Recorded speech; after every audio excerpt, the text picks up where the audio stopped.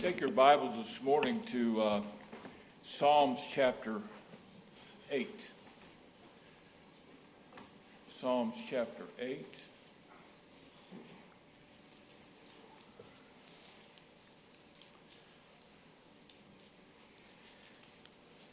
I would like to replicate what Brother Larry did last Sunday. I enjoyed that, where we read responsibly. That means that we'll stand in a moment, and then I'll read a verse, and you read a verse with me down to verse 9. I really enjoyed that, him doing that. If you don't mind, I'd like to do that again. So Psalms chapter 8, verses 1 through 9. Let's all stand if you're ready. Lord, our Lord, how excellent is thy name in all the earth, who has set thy glory above the heavens. Out of the mouth of babes and sucklings hast thou ordained strength because of thine enemies, that thou mightest still the enemy and the avenger. When I consider thy heavens and the work of thy fingers, the moon and the stars which thou hast ordained, what is man that thou art mindful of him, and the Son of Man that thou visitest him? For thou hast made him a little lower than the angels, and hast crowned him with glory and honor. Thou madest him to have dominion over the works of thy hands. Thou hast put all things under his feet, all sheep and oxen, yea, the beasts of the field, the fowl of the air, and the fish of the sea, and whatsoever pass through the paths of the seas. O Lord, our Lord, how excellent is thy name in all the earth. Heavenly Father, we thank you for this opportunity to be here this morning. We thank you for the Word of God, and we thank you that you care for us. We thank you for this church, and what a great church that we have. I pray you bless us this morning as we pray that you'll be with us and speak to us this morning. In Jesus' name, amen.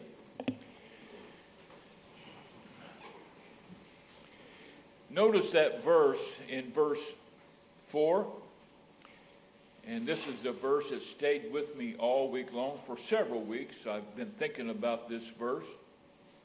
What is man that thou art mindful of him, and the Son of Man that visiteth him? That's a remarkable statement, that God is mindful to us. Amen.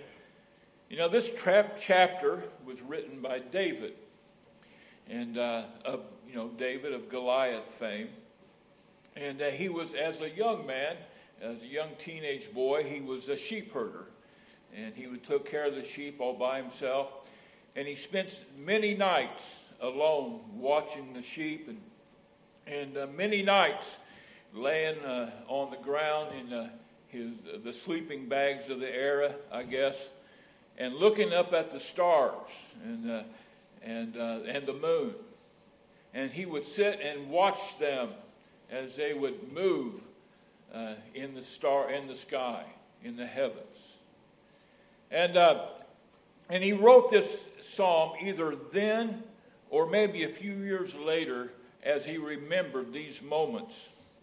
And he's laying there marveling at the majesty of God's creation.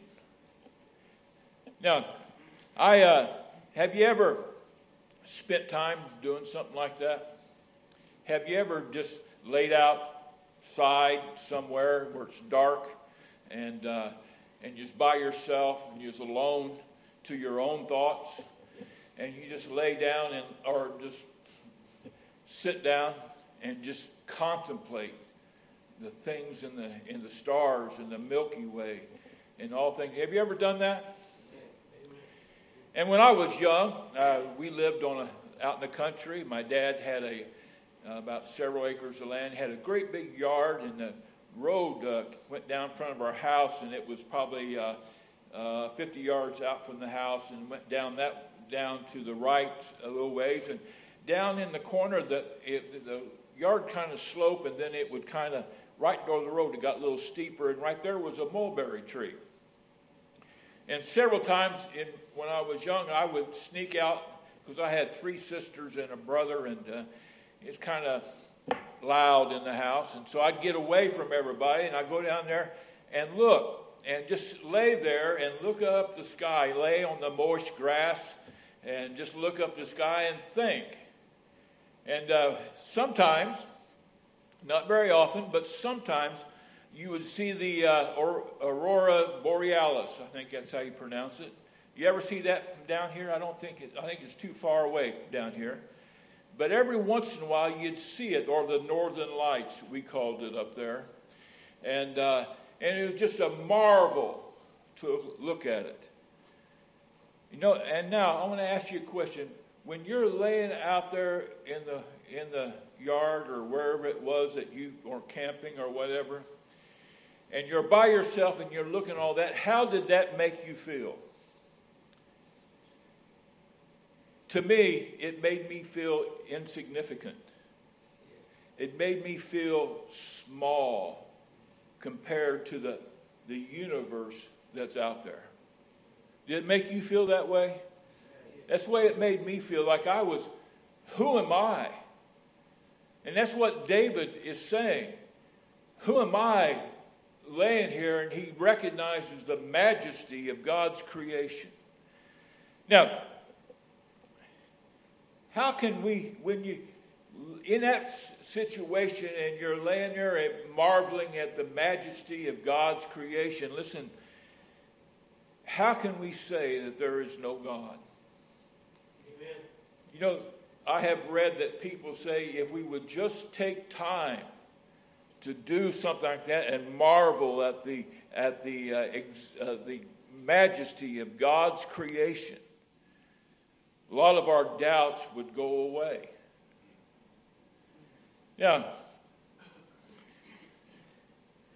and then when David frames this chapter, he says, O Lord, our Lord, how excellent is thy name in all the earth.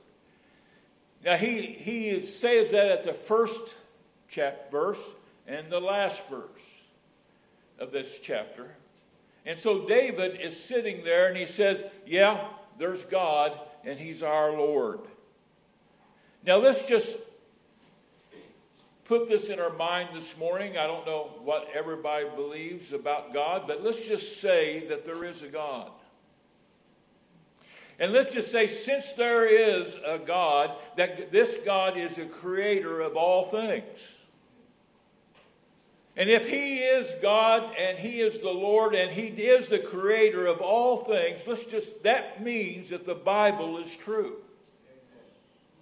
If there is a God and he is the creator, that means the book that we have in front of us is God's gift to us, the Word of God.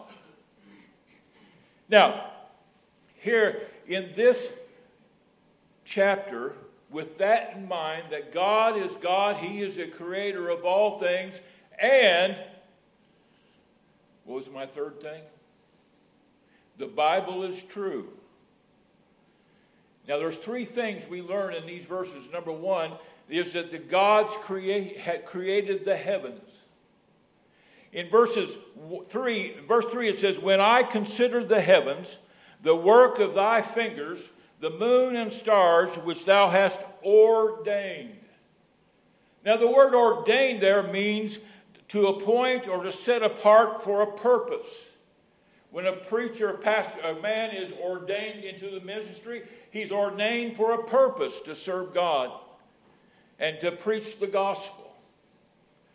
Now, we see here that the heavens, when you look up into heavens, God has ordained the heavens for a purpose. He has ordained the moon to, I didn't know this, to stabilize, I guess the earth has got a wobble. And the moon stabilizes the earth. You know, like when you have a car and you got a wobble, you need a tire balanced. The moon is that balances the earth somehow. Not only that, the moon moderates the weather and the temperature on the planet. Not only that, but it has an effect on the ocean. So here we have the earth where the moon goes around it, but God ordained it for a purpose. It's just not hanging there. It's doing God's will.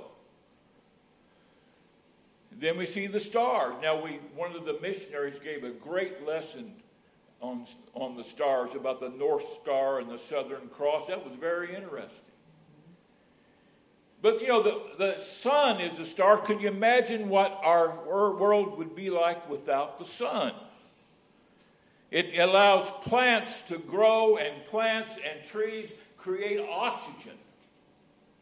And we have to have oxygen to live. And so the sun is a star. It's just the exactly right distance from the earth for it to work and provide for us the things that we need. So we see here that God's creation, He created the heavens and the stars and the moon for a purpose. You notice David doesn't talk about the sun because he's talking at night. He's looking at the stars at night. Look in verse 4. We see God's creation in man. It says, "What is man that thou art mindful of him? And the Son of Man that visiteth him." Now here's the God that created all things. Created the 4 billion stars.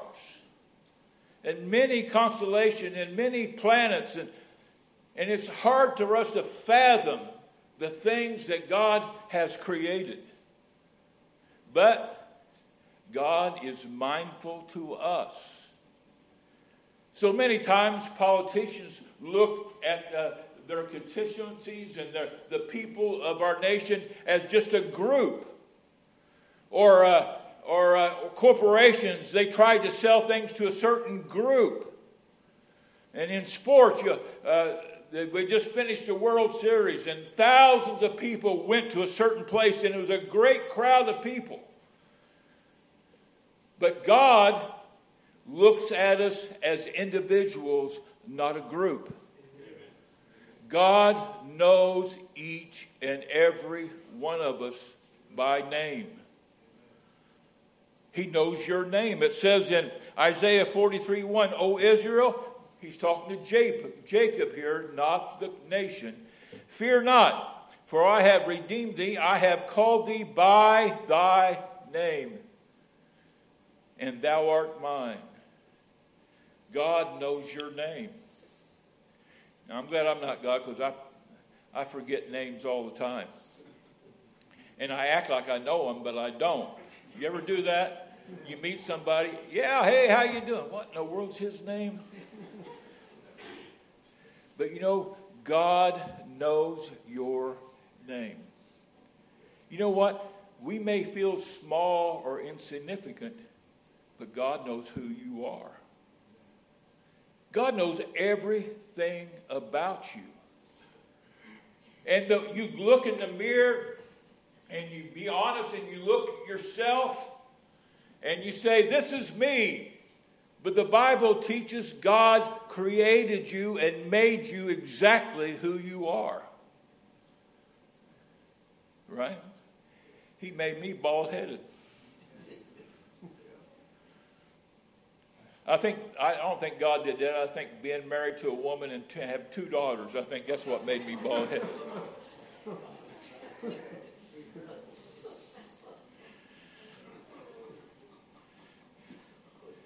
God sees you. You're not just a Baptist or a Catholic or whatever.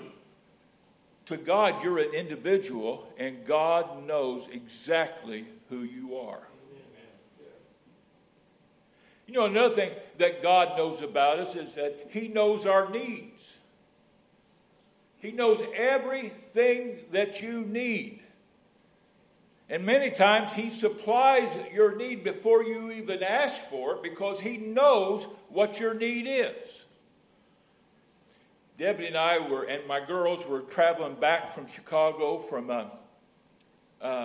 Bible college on a really cold January day. And they were warning people, and being an idiot, they was warning people not to get on the highways because it was so cold and the wind was so strong. I mean, the chill factor was way below zero. But me, being an idiot, I said, let's go home. I'm so homesick. So we left on a Sunday morning and came home. We was down by Kentland, Indiana. I don't know if any of you know where that's at, but it's a real flat area. Corn and all that kind of stuff.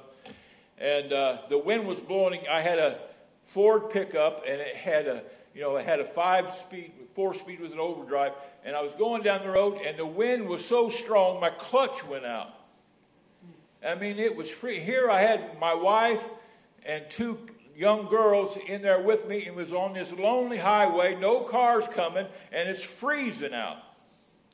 And me and Debbie said, what are we going to do? What are we going to do? And my daughter, Jenny, said, let's pray. She just bowed her head and started praying.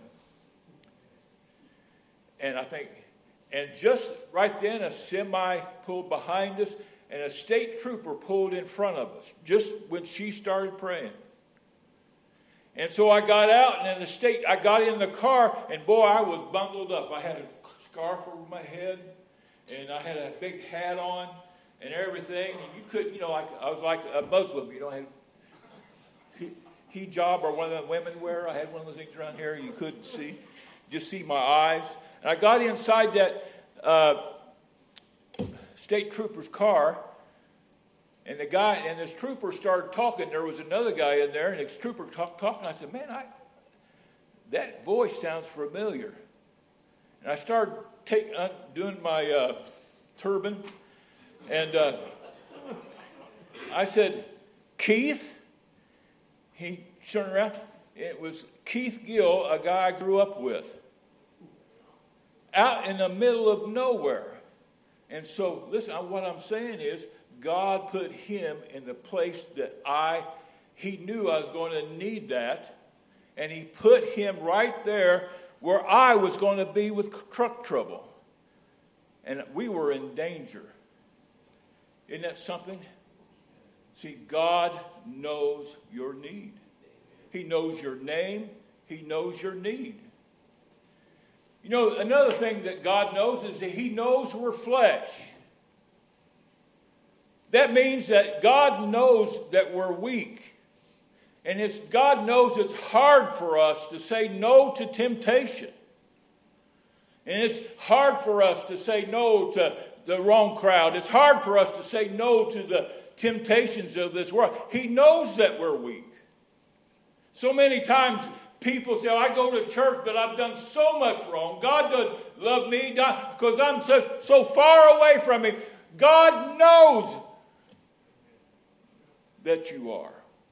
And God knows that we are susceptible to that.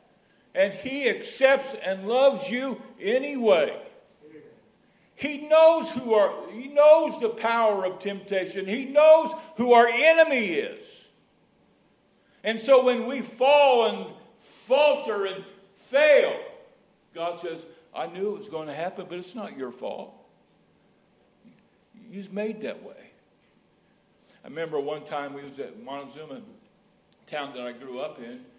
It's on the Wabash River, about 20 miles north of Terre Haute, 60 miles straight west of Indianapolis. And Debbie had Sarah in the truck at the Tasty Freeze.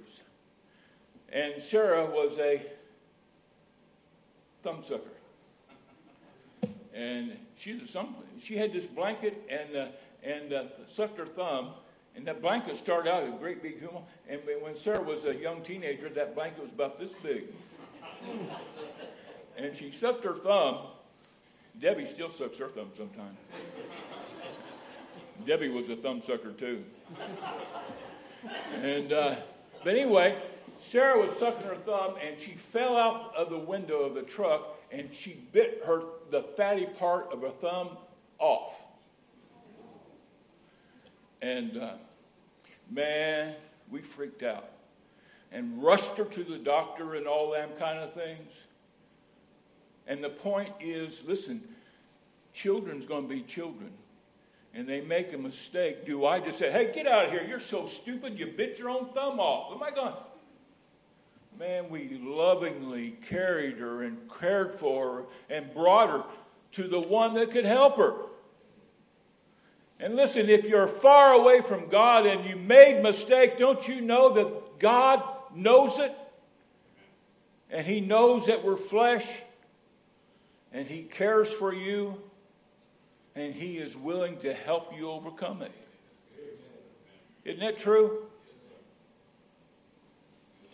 Not only that, it just didn't surprise Him. Now notice in verse 4 it says, and thou visited him. It says, he says here, what is man that thou art mindful of him, and the son of man that visited him? And notice, and thou visited, not only did God know you, but He involved in your life. He knows where you live. He knows where you work. He's with you when you drive. He's with you every part of your life. God is working things out in your life to help you get to the place where you're right with Him again. Now, God is bringing people or circumstances in your life to make us hungry for God. We see that with Stone, and we see that with other people, how God allows circumstances in our life not to punish, but just to bring us to Him, because God is working in our lives. Has there ever been somebody in your life that came by at the right time and said to you something, and you just encouraged you, and it helped you turn your life around? Or a Sunday school teacher, or a pastor, or a church, a circumstance that came into your life. And it was God dealing with you. Because God not only knows you, He deals with your life. When He answers our prayers. He hears you when we pray. I think I've told this story before, and I know that who's that taught Sunday school this morning? What was his name? Charlie. Yeah, that's it. Charlie. When I don't even know why I said that. This morning, I'm getting senile because I walk back and forth. I walked to the tent kitchen and I was looking for something. And by the time I got to the kitchen, I forgot what I was looking for. So I went back into my room, my office, and I worked a little while. Oh, there! I had to go all the way back in there. You ever do that? When and God answers our prayers. And I remember, I know why I said Charlie. Because Charlie talks about, when I talked about a book I was writing, about animals. We used to have a dog named Bones. He was a red-boned coon dog. And he was something else. I mean, he was something. I could tell you a bunch of stories about this dog. Bones got excited about the big lights in Montezuma. It was on town, not even a stoplight in that town. I mean, it was just 1,500 people. But he would run all the way down about 3 miles, and he would go outside the IGA and bark at people as they come in and out. And then my cousin, Mike, would bring him home. He'd see him down there, and he'd load him up in the truck and bring him in. A few days later, he'd run all the way to town, be out in front of the grocery store barking at people. Well, one day he never came back, and somebody took him. And boy, my girls were devastated. And they prayed, and every night when they would pray, they'd say, "Please bring Bones home." And so one day, Debbie, about 6 months later, Debbie and her friend Rhonda was in Clinton, which Clinton was about 12 miles. You had to cross the Wabash River and go over to the 41 and then go to Clinton. 65. go to Clinton. And Debbie and Rhonda did some shopping, and they was going down this side road, and there was a Tasty Freeze in Clinton also, and driving along, and a big red dog running in front of them. And Debbie says, "Bones!" And it was Bones. It was that dog. And she brought it was just unbelievable. God answered those girls' prayers. I mean, can you imagine it? Being at the right time, at the right moment, the dog crosses the road in a town 12 miles away, a town of about 7,000 people, and here's Debbie at the right time. See, God did that. Answered the prayers of them little girls. And God could do the same thing for them because He knows you. He cares for you. God knew that dog meant a lot to my two girls. He answered their prayer. Amen. You are important to God. Listen to me. You are so important to God that He gave the most important thing that He had for you. You know what? You ever think, you parents, if your children got to the place where they had a cancer or something, and it's going to cost you thousands, more money than you had, and more that the insurance would pay? Several times I would think I would sell everything I had, and I would start over, just so my children would be well. You know what? God considers you one of His, and He would do anything to bring you back to Himself. Amen. Or me. Matter of fact, God gave the most important thing He had, which is His Son, the Lord Jesus Christ. Because, see, we are sinners. And then we have broken God's law. And when we break God's law, there's consequences. If you robbed a bank, there's consequences. Well, there used to be. Consequences for robbing a bank. Right? I mean, Clay knows about it. He's probably robbed several banks, and he knows all about that. Maybe 10 years in prison. But when you break God's law, there's consequences to that. And the Bible says that it's death. When any sin that we commit, it's death or an eternal separation from God when you die. But God loved us so much, and He cares for us so much, that He gave His own Son to die for us. What does that mean? That means that when Jesus was on the cross, He took all our sins. Every person who's ever lived, who's living now, and will live. Christ took all that debt upon Himself, and He paid it on the cross.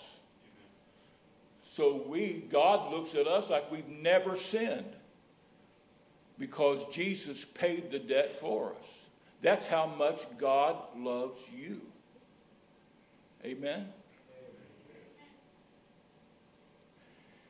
The third thing here we see is creation, the dominion over all things. Look in verses 6 through 8.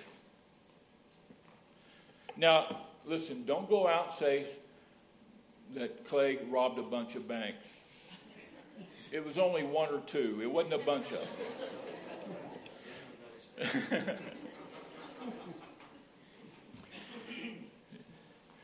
Now look in verse 6.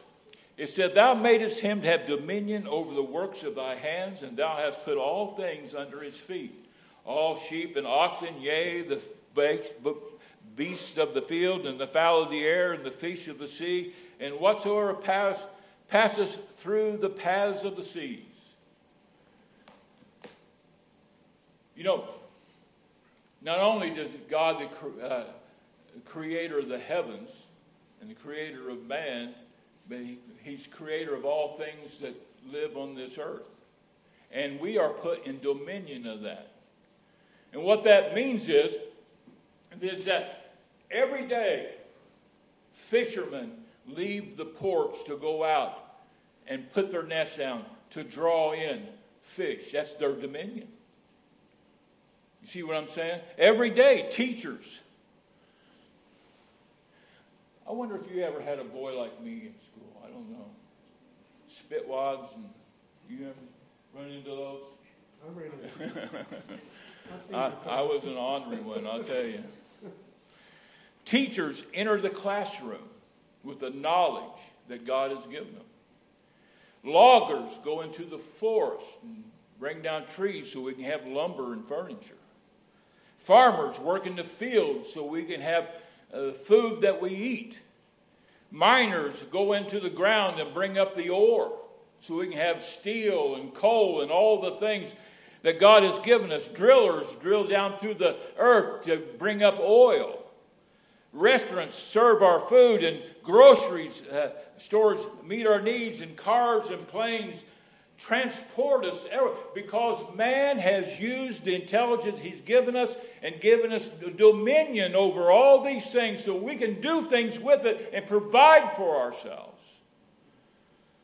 And there's nothing greater. Listen to me, young people, listen to me now.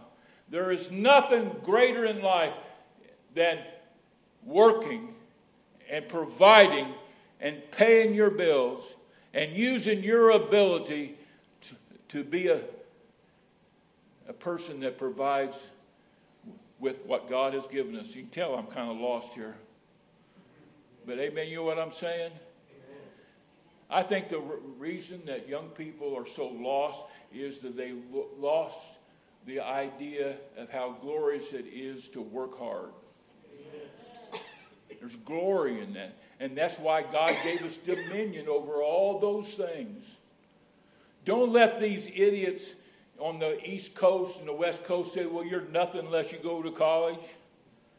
That's a bunch of baloney. If you're a hard worker and you provide, there's nothing greater in the world. There's nothing more spiritual than working hard. You agree with that? Now, God had given us all of that. Now put yourself in his place.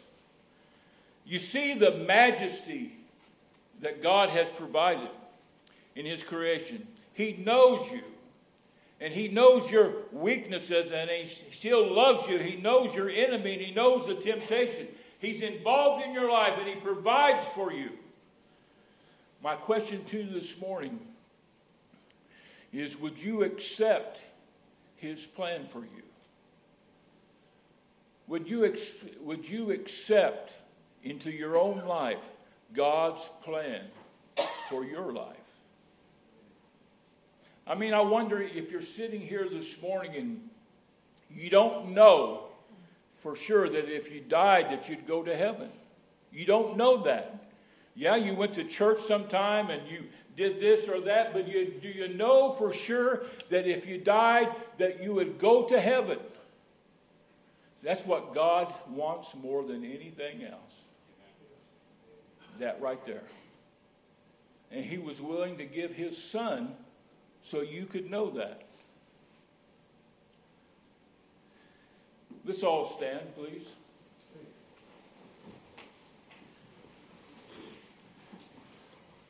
Their heads bowed and eyes closed. Nobody looking around, just praying. Put yourself in that position of David, looking up the stars, the majesty of what God's created. I wonder if anybody be here tonight or this morning and would say, Brother Jerry, I don't know if I died that I would go to heaven. I just don't know. Would you raise your hand and pray?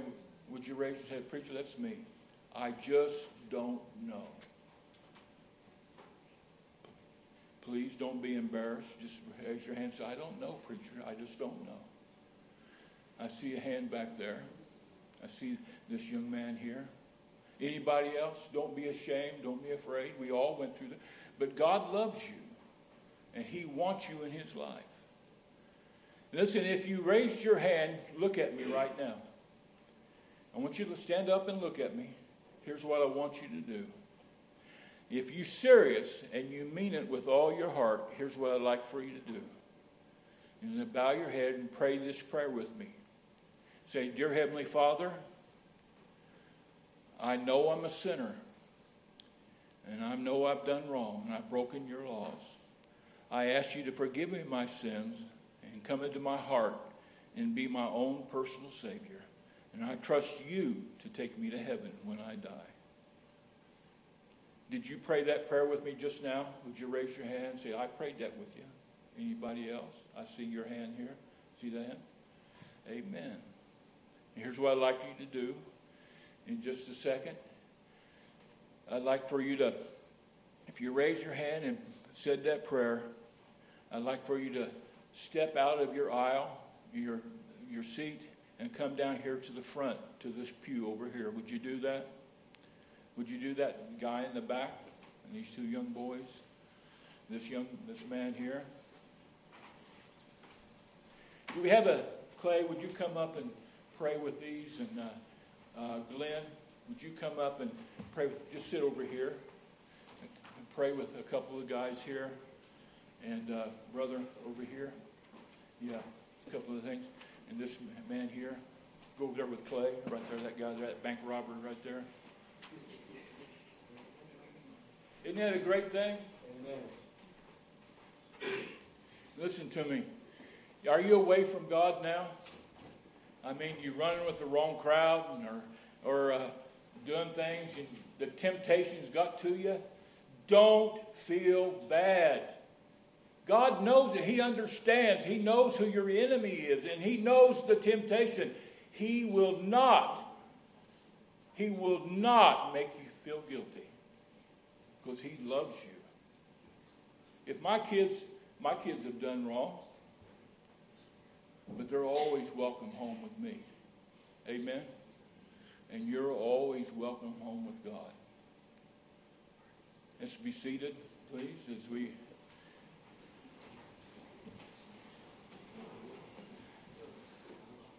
This is Johnny. This is Johnny. Want to stand up, Johnny? This is Johnny Woodruff. He got saved this morning, and he's one of my employees, or my associates. You're not supposed to say employee anymore, he's associate. And this is Billy over here, one of my employees, associates. A young man over here. Amen? Amen. All right. Brother? As they are praying with these folks right now, and we appreciate the Lord, what He's doing in these lives. Isn't that wonderful? And we thank the Lord for it, that these folks that came this morning and they're asking the Lord into their heart and their life. As you're praying right now, let's think here. Have you ever had a hangnail? Ever had one of those? That little hangnail. It bothers everything on the body, doesn't it? Even God knows when you have a hangnail. He knows everything about us. He created everything about us, and we're so thankful for it. So everyone's standing again, and we're going to pray together. And then these folks are being talked to. We'll deal with them. And again, let's thank the Lord for what He's done here this morning. Thank you, Brother Market. Appreciate that this morning in your message today to remind us that God is mindful of us. Let's pray. Father, thank you, Lord, for this day. Thank you for what you've given to us. Thank you, Lord, for your message and the messenger today. I pray, Lord, right now for these are being dealt with. Lord, help them. Help them to see their need of the Savior. I pray, dear Lord, that you would bring us all back here tonight, praising you, looking forward to what you have for us. In your holy and precious name, amen. Remember, men, please sign up, if you would, for the appointments for Brother Robert. We appreciate that as you go out. And let's ask the Lord's blessings on our day today. Be back tonight.